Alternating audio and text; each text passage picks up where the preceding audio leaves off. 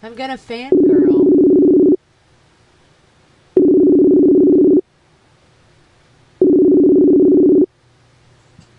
Hello. Hello, Raven. Hi. Hi, Raven. This is Raven. Hold on a second. There you go. I got you on speaker now. We have two Ravens on the phone with us. Hi, Raven. How are Raven. you? I'm good. How are you? I'm great. I'm so glad I got to meet you finally. I know. I'm so excited. Like, I can't express how excited It's I am to so meet many y'all. years, of us being like, social media friends, and then to finally meet was really cool. Yeah, totally. So, I'm trying not to fangirl because I'm, like, seriously excited that you guys are going to be playing the festival. I am super excited about the festival, and thank you for having us. Hell yeah. We're big fans. I've only heard great things about it. So, and a lot of a lot of DIY bands that are playing, I think, are like, they've heard of us. We've heard of them just in the circuit, in the DIY scene or scene post or whatever. But I think a few of them are like, oh, man, we're finally going to play something together. And it's like, yeah, like, make sure you come say hi and, like, remind me, like, how do I know you? Where did we come across each other on social media and stuff like that? Because it's just been years, and my memory's shot from COVID. Like, I absolutely lost any ability to remember anything anymore after COVID. You know, like all the years just meshed together now. That has happened to me too. I've had COVID twice now, and it is so difficult to think straight and to remember shit. Yeah, it's like I know I'm getting older, but I mean, I don't think that has anything to do with it. It could, but no, I mean, like, I just, like, it's not even that, but I have had a crazy year. So I think that has a lot to do with the fact that I'm already, like, ADHD, and I'm already squirrely. Like, I have a million things on my mind at any given moment. But then to have COVID happen, and then now to do, this is our 5th time out this year, back to back. So my head's just been spinning, you know what I mean? Like, nonstop. Oh, I bet. I mean, I sort of feel that same way too. We've got our radio station, our PR company, our festival, which takes a year to plan. I've got kids. I've got an art business. Like, I don't even know what fucking day it is. I don't know how you do it. I would be a lunatic mother. This is why we decided not to have kids. Because I think well, first of all, I'd be a helicopter mom, like, big time. Mm-hmm. Like SWAT team, helicopter, Navy SEALs. and I think I would drive my kids crazy and they would hate me. So I decided not to have children. Well, I have to say, though, I was telling my kids the other day because I was like, are y'all at the age where I'm blaming shit now? And my almost 13-year-old said, no, Mom, you're like the coolest mom there is. So there is something there, That's so sweet. Yeah. It is. Like, and this... No, I mean, I do. I envy you guys because you have these beautiful creatures that you've created. But then I don't envy you at times when I see you go through what you go through. Oh, man, it's hell. And, I'm the type of mom that I'm at that school all the damn time. Because, if somebody says something bad to my kids or somebody pushes religion on them, I'm like, I would be violent. Right. I don't have time really to fight these battles, but I, like, can't turn a blind eye either. So, yeah. I would love to see that. Well, both the boys will be at the festival, and I know they're dying to meet you, so. For sure, we got to take pictures and, like, definitely hang out. We do.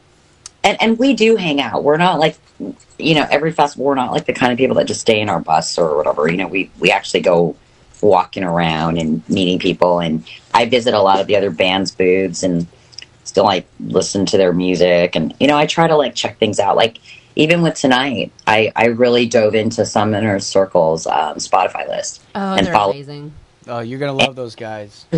I like what they're doing. I like the whole concept and the lore because, I can appreciate that because we have lore, So it was pretty cool to check that out. And they're hilarious, too. When you meet them, they're going to make you laugh so hard. They're just ridiculous. Cool. Well, yeah. And, of course, Casket. Casket's yes, going to be there. yes. Oh, my gosh. You guys have a tour with them, too, also, that's happening right now. We played Michigan Metal Fest together, and then it just so happened that, the friends that I chose to go on tour with this October, they just happen to both, Cultist Black and Casket were both playing Michigan Metal Fest, and then now Casket and I are playing your festivals, Tennessee. It's Tennessee Metal Devastation, correct? It is, yeah, that's correct. It's a long name. Well, I just don't, I always want to, for some reason, my tongue twisting goes to Metal Devastation right away, not the Tennessee part. I assume people know it's in Tennessee, but then I always go, oh no, it's Tennessee. Yeah. Metal Devastation. Apparently now I'm called an edgelord for having that name too. We've had that name since we started our radio station 10 years ago in October. That's great. Yeah. Well, you know what's crazy? Because I had never been to Knoxville all these years. We had never been to Knoxville. I'm thinking it's always been Nashville. And then finally we go to Knoxville, and I was worried because I was like, I've never been here. We're not going to have a good turnout, blah, blah, blah, blah, whatever, nobody knows us here. But, we had a decent turnout for a weekday. I was actually very surprised.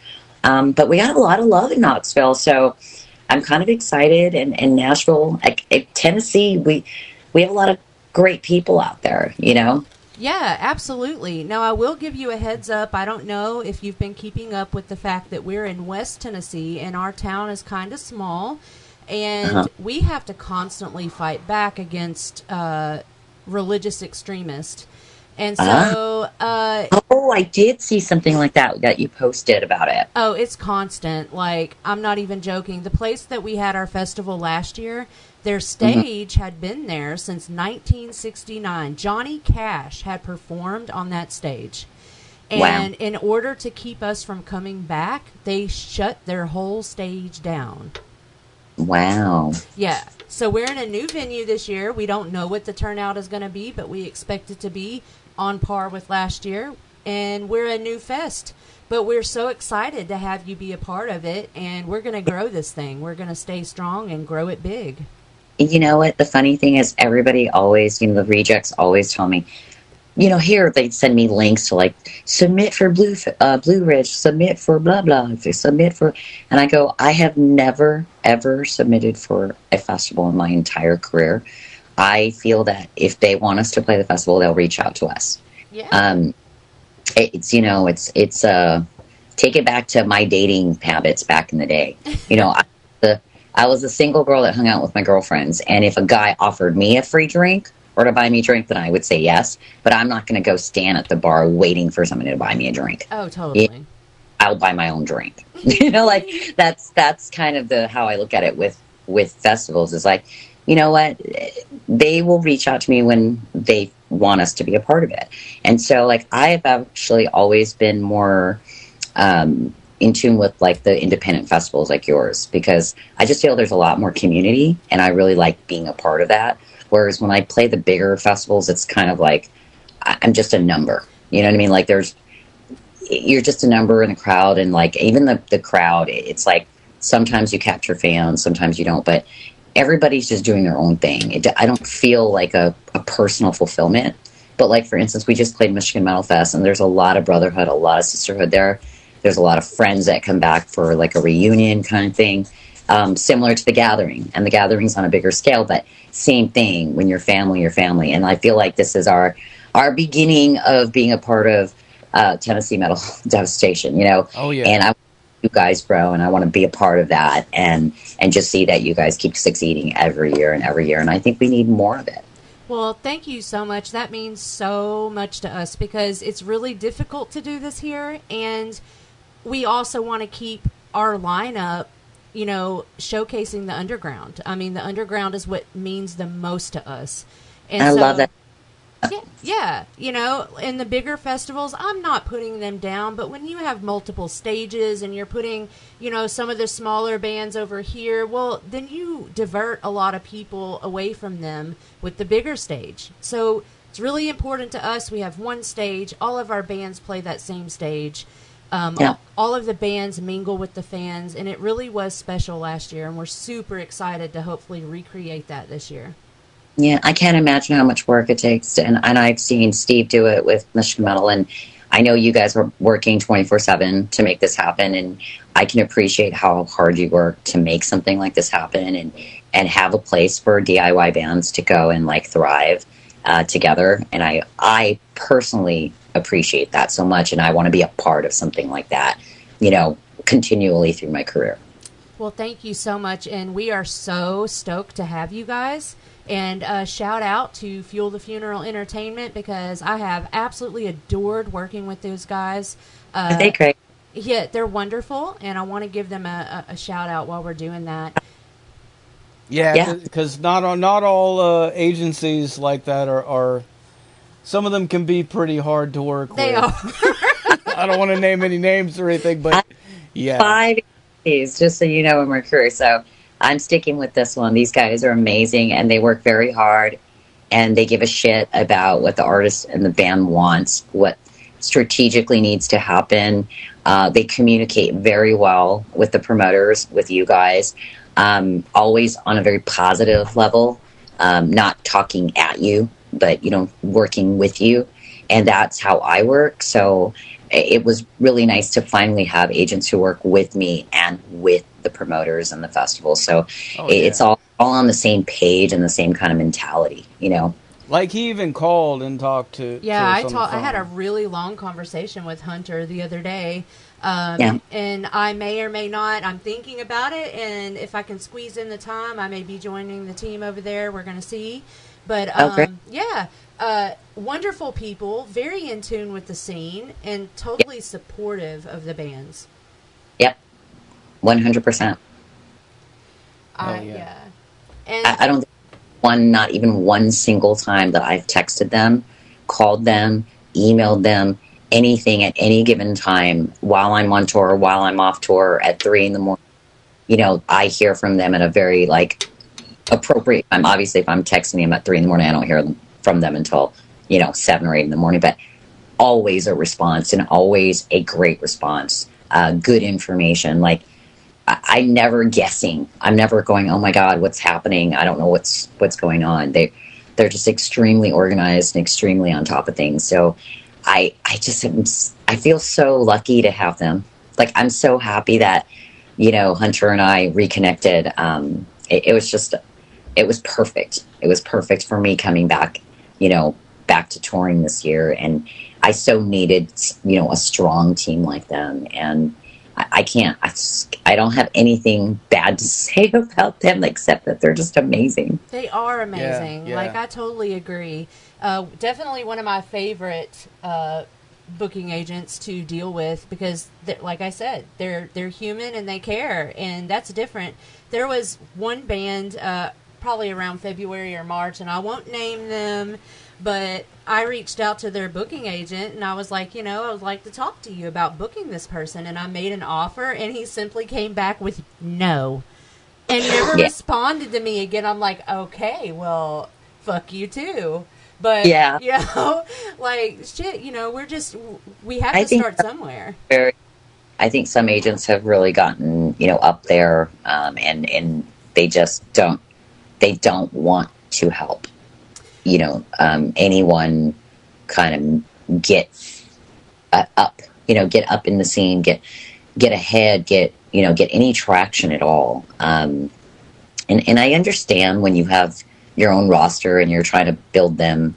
But again, they're missing a huge point, is that the fresh new scene from the DIY scene can actually build up their existing band. Exactly.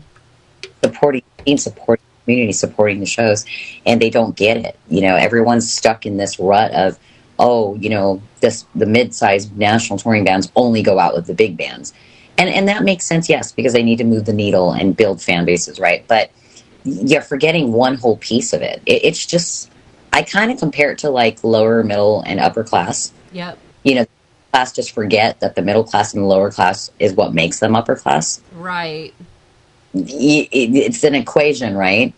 And that's the same thing. It's there's the DIY scene, but a lot of DIY bands like myself, unbeknownst to the world, is that we choose to be, not because we didn't get offers from labels. Right. So it's a personal choice that I turned down a record label. You know what I mean? Because I want to stay organic. Huge respect for that, by the way. Yes. Yeah, I mean, I seen what they've done with bands back in the day, yes, a record label did something for them, and they did artist development, and there was a lot of budget towards that, and it was prior to streaming and the internet and all that. But the way the music industry is now, and how a band will succeed or not in the public, in the mainstream or whatever, is it's not even always just even your music. There's tons of bands with great music, and it's not even about that. It's all marketing. It's all numbers and streaming, and it's all a numbers game, right? And for me, it's like, well, and I see it, a lot of DIY bands, we're in it for the music, we're in it for the art, and not all of us are looking to be the number one new rock star. We just enjoy a musical career.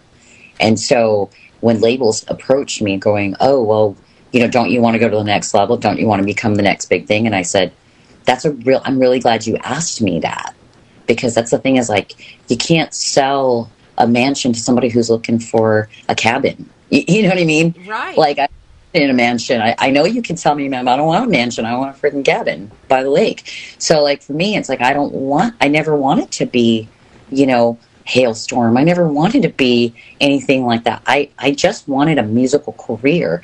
I wanted to make music and earn a living, a decent living, a roof over my head, food on the table, and I can enjoy doing my art and living my life the way I want. And that's the thing that they missed, is like, you can offer me all you want, but if that's not that wasn't my goal, then you're missing the point.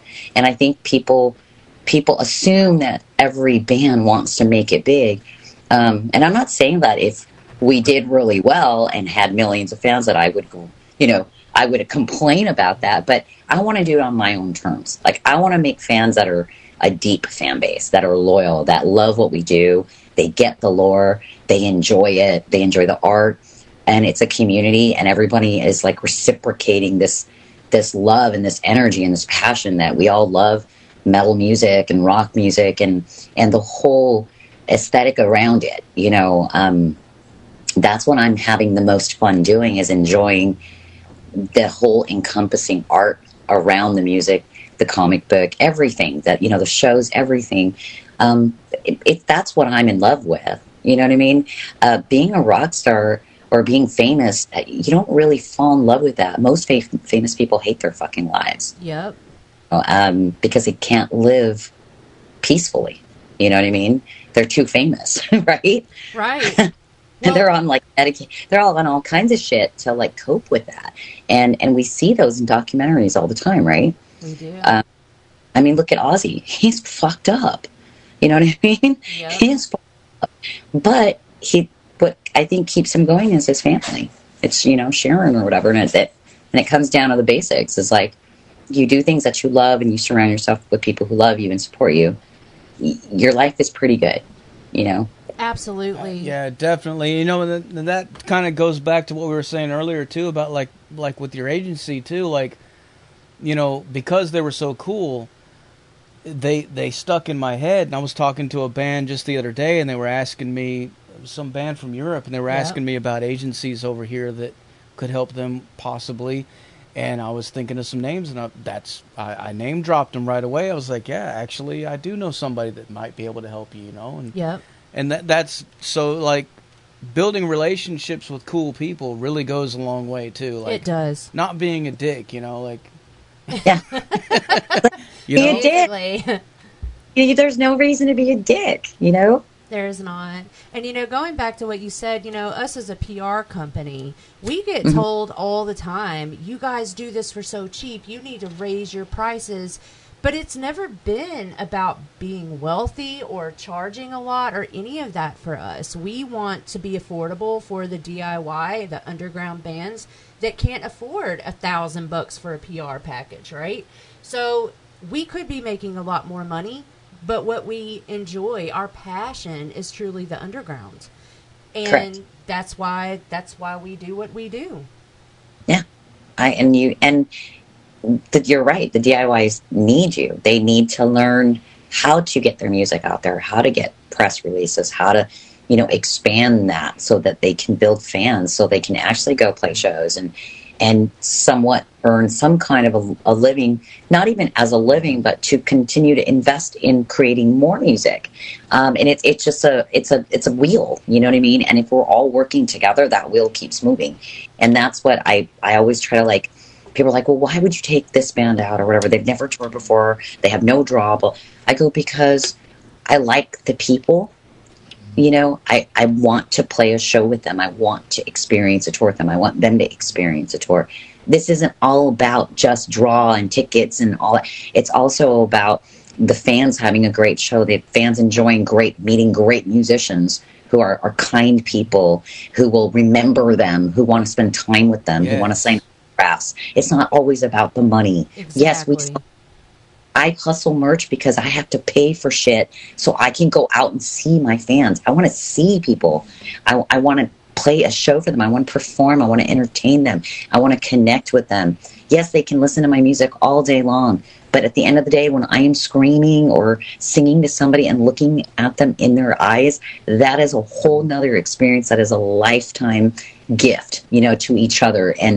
And that's what I enjoy most out of everything that I do, you know, is that connection. And so I have to tour. Like, I want to be out there. I want to see everybody. So for me to afford that without a label, without any big investors, I have to sell merch. I have to slang merch, you know, and people get it. And I'm pretty transparent about it, you know, like right now, I'm hustling e-raffle tickets and mystery bag and, my comic book, because I need gas money. I got to get to El Paso for this tour, and it's like $800 from where I am to the first show. Oh yeah. Gas tank not cheap, you know. Well, we do want to toot our own horn here and say that's one of the reasons at our fest that we not only do we not charge vendors or take any % of what they make, but any bands that play our show keep 100% merch. Yeah. We think that is so important, and we very much encourage all other venues out there to do the same. Yeah, I mean, this is how we survive. And the thing is, you know, if we keep killing off the DIY scene, or we keep killing anyone that's trying to make money to keep going, we're no longer going to have a scene. I mean, that's what happened to our community, right, in the first place. Yep. Started to come back. But yeah, I mean, I understand businesses have to make money. I understand venues have to make money. They have to pay these guarantees, you know, for artists and things like these big bands that have these huge guarantees. But those bands also pay for themselves to some degree. I mean, you take a big band, you know, they sell enough tickets that they've paid themselves. So the venue's still profitable at the end of the day. But when you talk about the smaller, mid-sized venues that are trying to survive, especially post-COVID, the DIYs, that's why they book us. That's why the promoters are pulling us in, because we are at some way, somehow making some money. Everyone's making some money. No one's getting rich, but the venue can make money on bar, right? They're also covering, they're getting part of the tickets. They're making sure that they're paying guarantees. The guarantees don't make the bands rich, and everybody knows this. Right. The band uses that guarantee to pay for gas and their merch bill, so that they can continue to make music. And it's usually a break-even situation. But then the venue's surviving, and the band's surviving, and everyone is surviving, and people are having a great time. And I think that's really important for people to see it for what it is, right? Absolutely. Like, I'm sure it doesn't make you guys rich, you know, but it's something you love to do. It's something you love. And they don't understand how crazy I am right now. Like, I'm insane right now with stress and raising money and organizing everything, getting ready to go away from home for a month, you know, risking my life on the road, right? But why? Why do I do that? Why do I put myself through the stress? Why do you guys put yourself through the stress? Because we love music. We love the scene. We love what we do. And so it's all worth it in the end, you know? When you home and you're broke, or you come home and you break even, or you come home and you're like, shit, I'm in the red, you know, but you're like, but you know what? I had a fucking blast, and we changed some people's lives, and that's fucking what matters. Absolutely. I mean, Zach and I have been having to give each other pep talks, you know, because last year we broke even, which is great for a first year fest. But this year it's costing us a lot more money. And just like the bands, we look to make our money off of our merch. And so, you know, we sit here and we're like, oh my God, this is so stressful. What if we go in the red? And I told Zach the other day, I was like, if we do, we fucking have a blast, and then afterwards we lick our wounds and we move on. That's what you do when you love something enough that you take a risk. Yep. It's like shopping. You want to buy something that you really love, you're willing to spend the money on it. It's the same thing. You know, I always tell people, you know, we're human. It's just like some people save up to go on a Disney vacation with their kids. You know, some people save up money to buy that dream car they want, right? Or the motorcycle, or a purse, or, you know, people have different things that they want. Artists, all they want to do is do art. So they spend all their money in the tools and their craft, and they spend all their money and time and energy into doing exactly what they love. And it doesn't matter if they're rich or not. It's just about being able to produce that next song, to create that next piece of art, to go and perform it.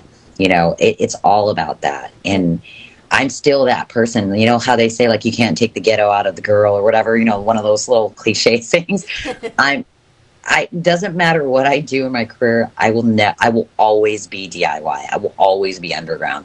Because I'm weird. I've been underground and weird my entire life. Since I was, and that's never going to change. It's the root of who I am, and I have learned to love myself. The inner core of me is a fucking weirdo, and I like dark shit, and I love heavy music, and this is where I live, and I love it, and I love being around people who love it, and this is what I'm going to do for the rest of my life. Oh, well, you're speaking to my soul here. Yes. I know, but this is why we get along, because we're like-minded people. You know, we all love the same things. We love the same energy. And I think when you get enough people like that together, it's a beautiful thing.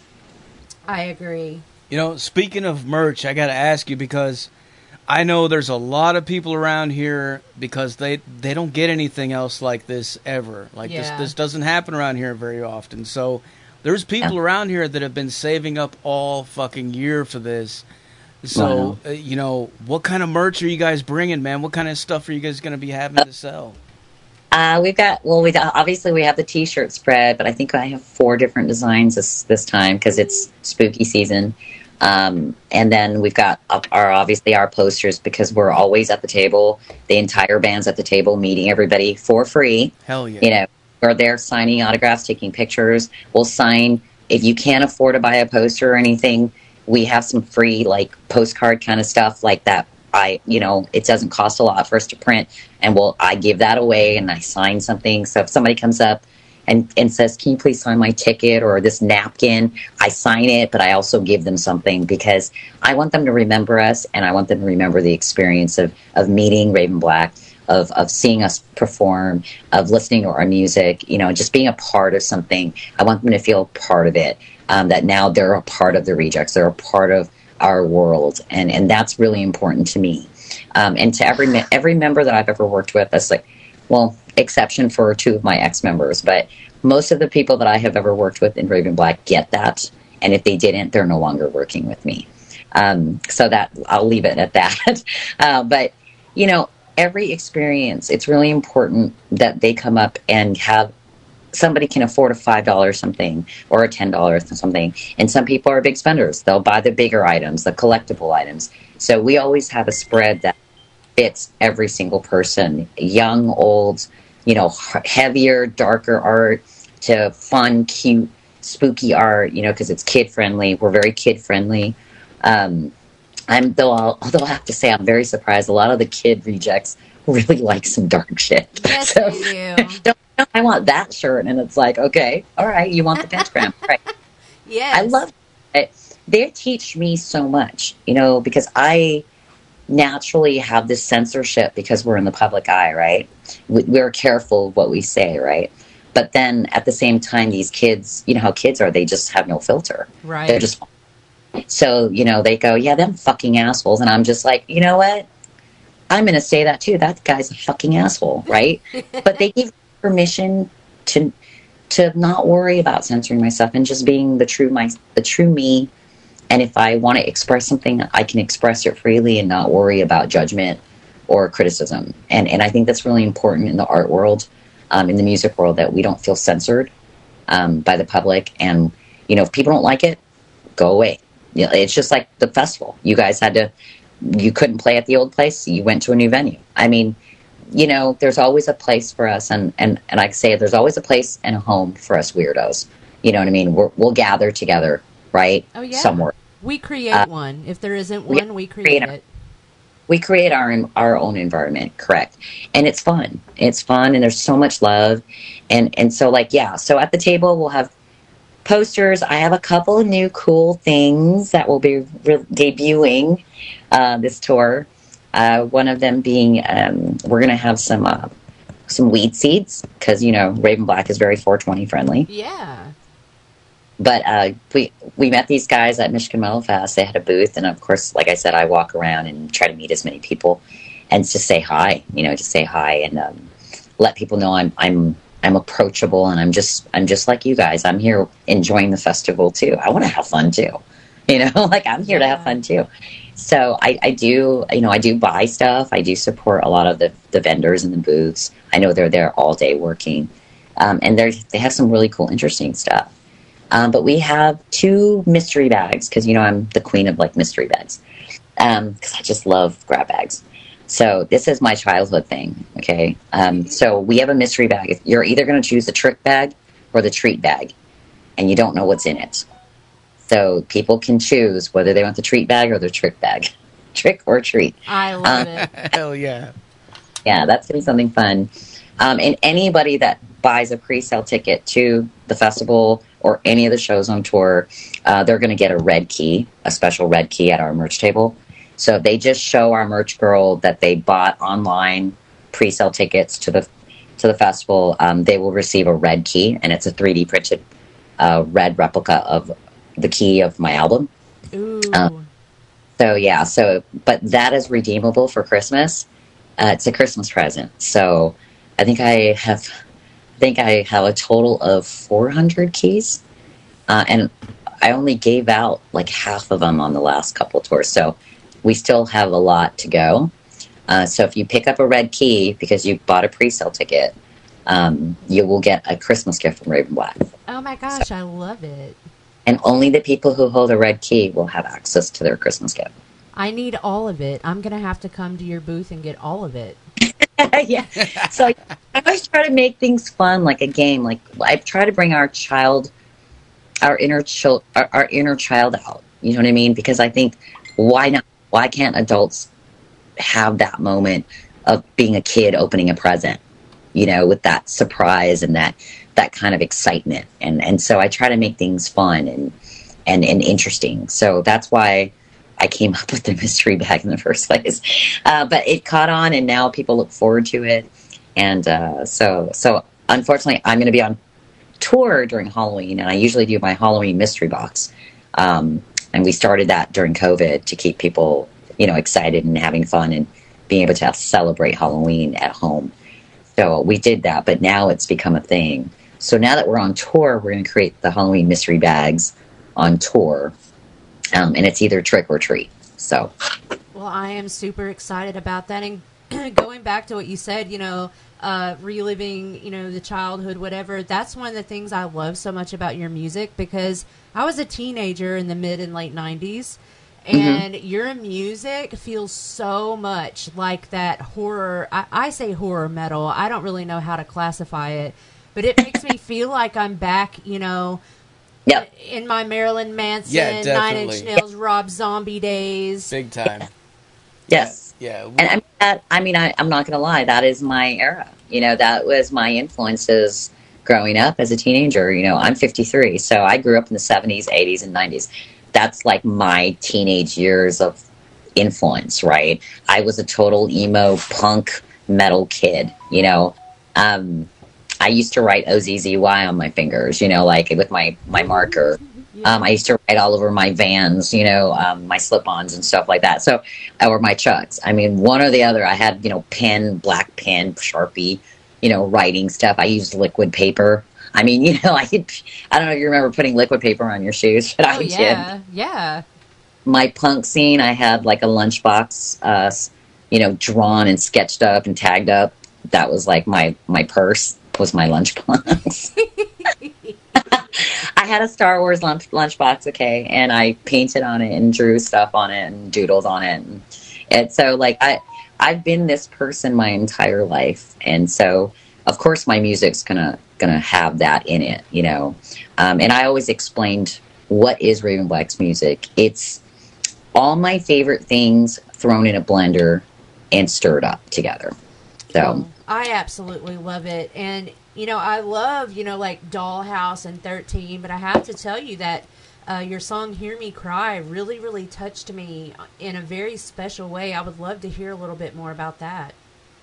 Well, Hear Me Cry is just, it was our anti-suicide song because I've just dealt with suicide, you know, most of my life. And, you know, my first attempt was when I was 13. And, you know, I ended up in the emergency room, getting my stomach pumped and all that good stuff. And then again, you know, going through it when I was 18, just because my first boyfriend in my life used to abuse me and beat me up, and I didn't know better, you know. It's just a different generation where you were always taught that you would have your first boyfriend and marry him and save yourself for one person, right? Right. My upbringing. So, of course, as soon as I grew up, I was like, wait, that's not the case. I don't want to just be with one guy. I don't want to save myself for anybody, but you know, but it's just one of those things that's like broken innocence. But Hear Me Cry is really about, when I wrote it, it was really, really a time when, you know, people forget that as artists, we sometimes deal with a lot of depression, or I would say it's kind of lonely, you know what I mean? Because you're always working, you're very in your own head, in your own headspace. And sometimes it's like, who do you talk to? If you're always the one that's giving advice, you're always the one that's helping others. And I'm a giver. You know, in life, you're either a giver or a taker, mm-hmm, right? Mm-hmm. And I've really acknowledged that I was a giver, and I'm not a receiver of things. I have to earn everything that I want, right? I have to go and earn it. I have to go make it happen. It just doesn't come to me. So, you know, struggling with all the traumas that I've had, you know, and I wrote an autobiography. I don't know if you've ever heard that. I wrote a book when I turned 50. No. It was a bucket list item that I've always wanted to do because I've just been through so much trauma in my life, that I wanted to share my story. I was always going to do it when I turned 50 because I was like, by the time I'm 50, what the hell am I going to experience? And I'll just share all of it. And that way it can help others cope with the traumas they've experienced. So it had nothing to do with the music or anything. It just happens to be that I'm a musician now. But whatever I would have been doing, I still would have done my autobiography at 50. So I only released 100 copies because it's very personal. It's my life. And it is available digitally. So if you want a copy, I'll send you one, Raven. But I would love one.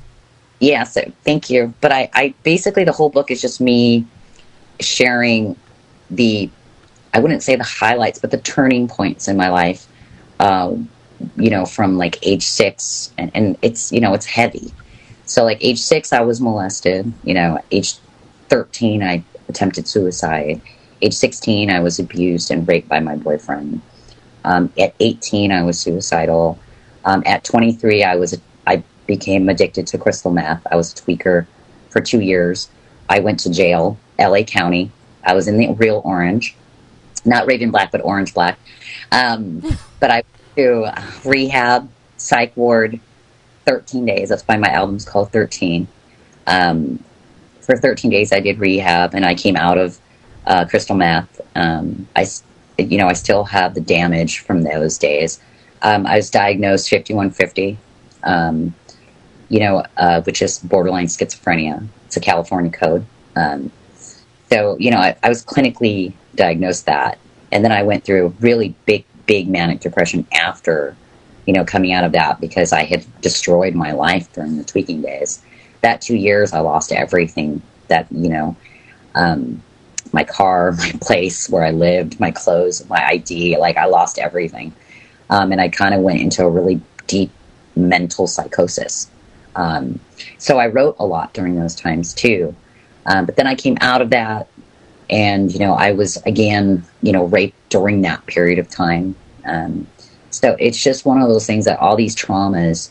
But what I wanted to do is really share my music. And if you really look into my lyrics, it's about overcoming those traumas. And, you know, no matter what hardships you've been through, you could still wake up, get up off the floor, you know, and love yourself and go and pursue your dreams and go and do something you love and change your life and surround yourself. That's the key, to surround yourself by people who actually love you for who you are, accept you for who you are, and support you.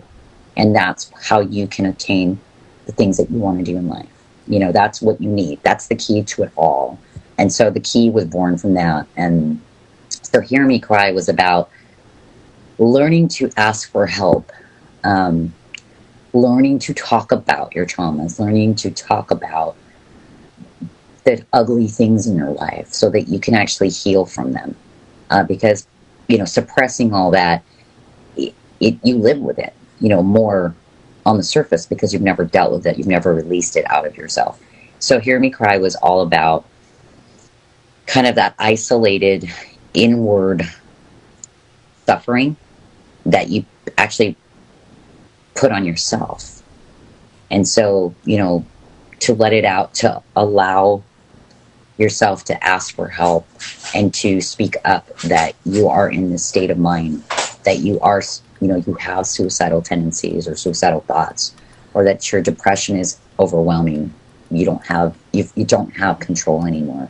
And when you reach out to anyone, that there's so many people out there that are willing to listen. And sometimes just talking about it is the big difference, you know. And for me, I've helped a lot of people along the way in my career, just privately. It's nothing that's publicly known on Facebook, or, you know, I don't advertise those private talks that I have on Messenger with people, with fans, about their situations, you know, when they're going through something and they've got, you know, they're cutting themselves, or they've got a gun loaded, you know, and it's 2 a.m. and they message me and I message back and I have a full conversation with them. Oh, wow. And that's the stuff I don't really advertise, you know, that, but what it did is it inspired me to write lyrics. And that's what Hear Me Cry came out. That's how Hear Me Cry came to be. During COVID, I just felt a lot of people were reaching out and feeling very, very suicidal or very depressed. And so the song, I felt like it could help people get through those dark times and know that someone's always listening and someone's always there if you need. You just have to reach out. Wow. This is like, it's made me feel very emotional. I haven't gone through everything that you have, obviously, but as a woman, you know, I too am a survivor of rape and sexual assault. And of course, I've had people close to me who have chosen to leave this life. And a lot of that is what spurred me on to get my master's degree in clinical mental health therapy. I was a therapist before we started doing the PR stuff. And just big kudos to you for everything that you've been through, but being able to pull yourself up and, you know, still be here. I'm glad you're still here. Yeah, And that is a true story right there of survival. Yeah, and thank you for sharing that with people and being vulnerable and letting people know that they're not alone. Yeah, I mean, that's basically it. And that's the root of me not wanting to be, you know, the big rock star or label or any of that, because, you know, I'm not doing what I'm doing for that reason. I'm doing it to help people and to leave that part of myself with this world before I go onto the next life, you know. And I just chose my artistic abilities of, you know, lyric, writing books, stories, music. That's just the platform I chose to help people. Well, it's a beautiful thing, and you seem like just such an amazing person, and I can't wait to give you a big hug. Thank you. I get to see you again. I know. So we're 3 weeks out. 3 weeks from tomorrow. I know. Please don't say that. I'm leaving 10 days. What? I know. Look, I am daily in like these full panic attack meltdowns, but we're gonna get through this. You know we will. I just got home, and good news. We just finished the album for Yay. Raven's Diary. Oh, I'm so excited. Yeah, and we've already tracked four of the upcoming, four of the new songs for the fifth album, which is, so Raven White is the softer side of me. So it's a ballad album and a tribute album to my father, who passed away at the end of 2021. So, of course, I spiraled into depression again. That just knocked me off my feet. I was suicidal again after how many years? 20-something years of being clear of suicidal thoughts. I went right back to it when my dad passed away. So I poured every single tear, and, I was like literally convulsing, crying, sobbing, where you shake and you're stuttering. Yeah. But I was in that much pain, and sorrow. So I poured it all into writing, and that's what Raven's Diary is. But again, like anything that I do, I came out of it. So at the tail end of the album, it gets darker and I start to wake up from my depression. So that will lead into the next album, which is the Black Album. So Raven Black's Black Album is coming number 5 next year. So we've already, we've already tracked 4 of the songs. So very excited. And I'm not going to announce it yet, but we're doing some collaborations with some great other musicians in the world. So there's going to be some collaboration songs on the 5th album as well. Oh my gosh. I'm totally excited about that. And sorry for the loss of your father. My father died in 2001, and it changed my life forever, so I can totally relate. I still shake and sob 22 years later. So my condolences there. For you too. Thank you. Well, I know that we do have another interview coming up, so I won't keep you much longer, but this has been a truly amazing conversation. Is there anything else that you'd like to tell the fans that are listening? Just when we're at the festival, please come up, say hi. Don't be shy. Don't be shy to ask for pictures. Don't be shy to ask questions. We're just people, and we're there to hang out with you guys and make it a great festival. So, I can't wait to see everybody. Hell yeah. Well, we're so excited to have you. Thank you for having us. We're really excited. This is going to be the third. This will be the 3rd festival this year, so we're really, really excited. Yay. Fuck yeah. Well, before we let you go, can we get you to make us a station tag real quick? Sure. What do you want me to say? Whenever you're ready, say something like, "This is Raven Black, and you're listening to Metal Devastation Radio." Hi, this is Raven Black, and you're listening to Metal Devastation Radio. Fuck yeah. Yeah. All right. Well, what I'm going to do now is we're going to blast some more Raven Black for these motherfuckers so they can go crazy, all right? Awesome. Thank you guys so much. Thank you. We'll talk to you soon. All right. Take care. You too. Bye-bye. Bye. There you have it, folks. Raven Black live on the Zach Moonshine Show with Metal Devastation motherfucking radio. Like I said earlier, man, put your speakers everywhere and make everybody fucking hear this shit.